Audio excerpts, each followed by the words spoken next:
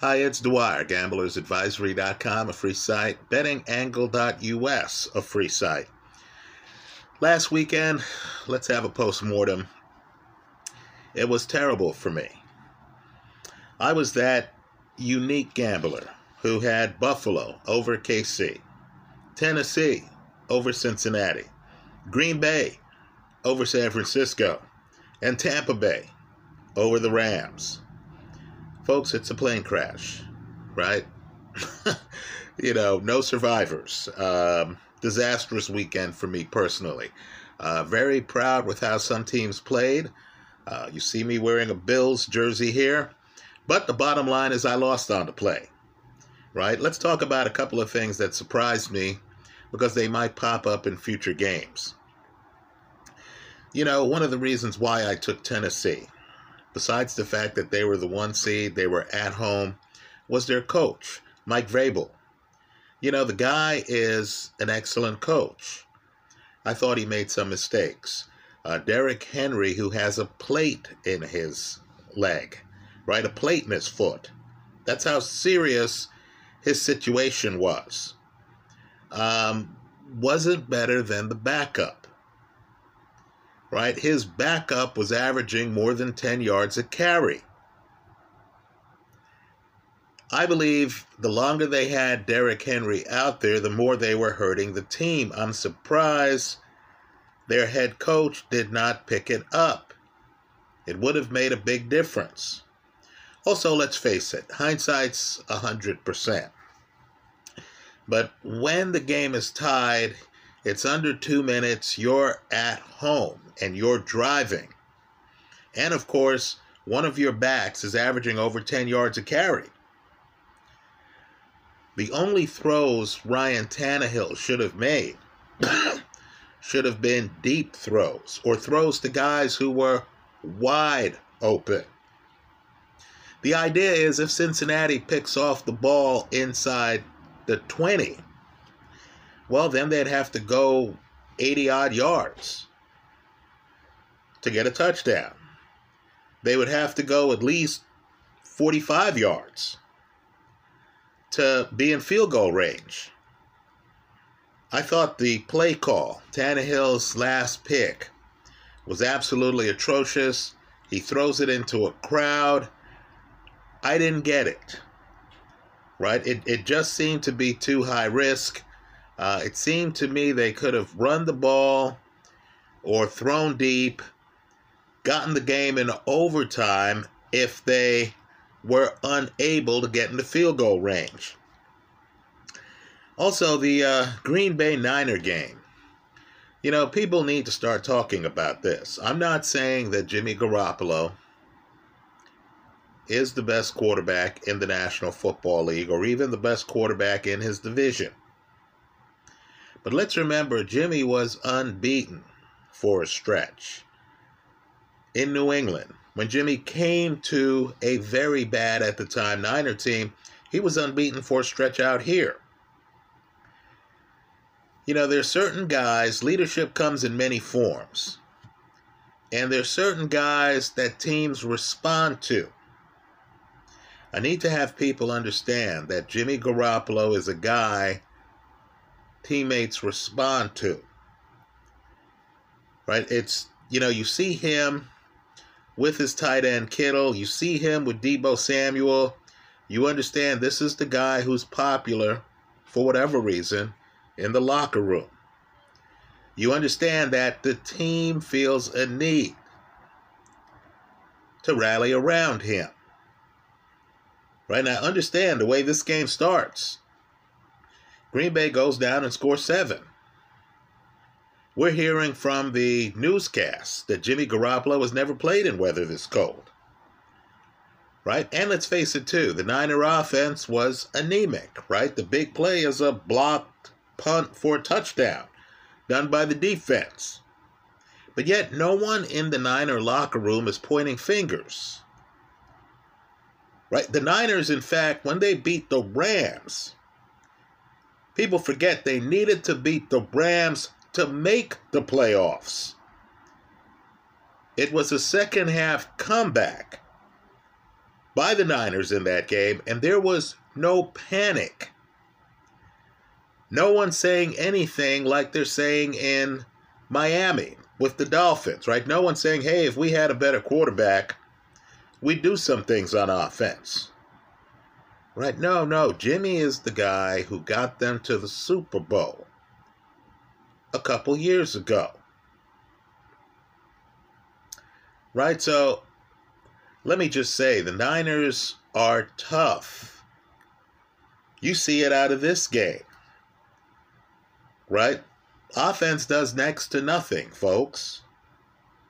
Next to nothing. Everyone out here is thrilled. No one's saying, hey, when's Trey Lance going to play? I'm in the Bay Area. The San Francisco press, which can be rough. Right? They can be rough out here. The San Francisco press right now is fawning. Let's talk about Tampa Bay over the Rams. What happened to Tampa in that first half? I'm still trying to figure it out. It was a tale of two games. You saw them in the second half and you said, oh, that's right, Tom Brady plays for this team. You said, oh, that's right, Gronk is active, isn't he? You're like, oh, yeah, Mike Evans. He can beat Jalen Ramsey deep, can't he? Where was that in the first half? Also, if I'm the Rams, and the Rams have some options, right? They have Sony Michel. They have Henderson, right? If I'm the Rams, I'm very cautious using Cam Akers. That guy tried to give the game away, didn't he? You remember the first fumble. The guy's down around the goal line. Had they gotten that touchdown, this game is over, folks. He fumbles the football. Nobody worries about it because, of course, Rams had a big lead. Well, explain to me the last fumble. Right? You're running by Ndamukong Suh. You don't have the ball better protected in a game in which you fumbled already? Well, everyone should pay attention to the Rams. Understand, they play the Niners, right, who they know, in the division, right? The Niners, of course, beat them the last game of the season, right? The Niners, by the way, for those keeping track, beat the Rams in L.A., beat the Cowboys in Texas, beat the 1 seed, Green Bay, in Green Bay. Folks, this is a close to historical run. If they could knock off the Rams, who are looking firmly at hosting the Super Bowl this coming week, that's going to be something to discuss.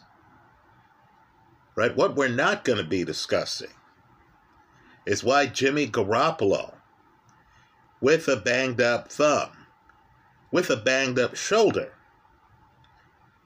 right? We're not going to be discussing why Jimmy's playing over Trey Lance, who was the 3rd pick in the NFL draft. And the reason is simple. It's because your best chance of winning is with Jimmy. Right? Let's remember, they were up against big bad Pat Mahomes and the Kansas City Chiefs in the Super Bowl, and they were up in the 4th quarter. All right, now let's talk about futures. As I said, after getting battered, right? Battered last week. In some games that, I'd rather lose games early than late, right? Save me the 3.5 quarters of figuring out that I was wrong. Just show me in the first half of the first quarter, right? Here, of course, let's just say that KC game, the one that hurt the most, went into overtime, right? That was torturous, and I lost it. Well, rather than take a side, what I want to do here is to talk futures, because there's so much misinformation. I watch these great channels, right? VSiN, VSIN, and Sports Grid. If you get YouTube TV, look up both. Right? If you're looking up podcasts on Google Podcasts, look up the VSiN series of podcasts. Understand, too, that Sports Grid has people like Scott Farrell on it, longtime radio personality, sports guy. Those sites give you good information, except when they have a casino employee, right, they could put whatever title on it, executive vice president or whatever, right, assistant vice president.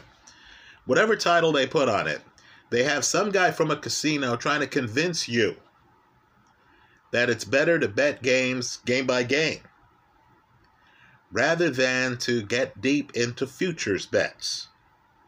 Now understand, I know if you look at the numbers, the casino's takeaway from futures betting, you're going to find out that the casino makes a lot of money off futures betting. Right? A lot of casual fans are into futures betting. Also, let's face it too, only one team is going to win the Super Bowl. Right? So you have some props where the way the prop's set up, when you make the bet, you understand that only one team is going to win this prop. Okay, that's fine. But what I want people to do here, because it's clear, you have 4 teams left, so the math is easy, is to just focus on the Cincinnati Bengals for a moment. Now, this is only for people who are thinking about taking the Bengals on a money line over Kansas City in KC, right? You're getting a plus 275 for that bet. Now, before we dive deeper into that, just understand, and I know it sounds preposterous to some people, but in Cincinnati, this month, Cincinnati played the Kansas City Chiefs. Just understand that in that game, Ja'Marr Chase, a rookie, had 266 receiving yards.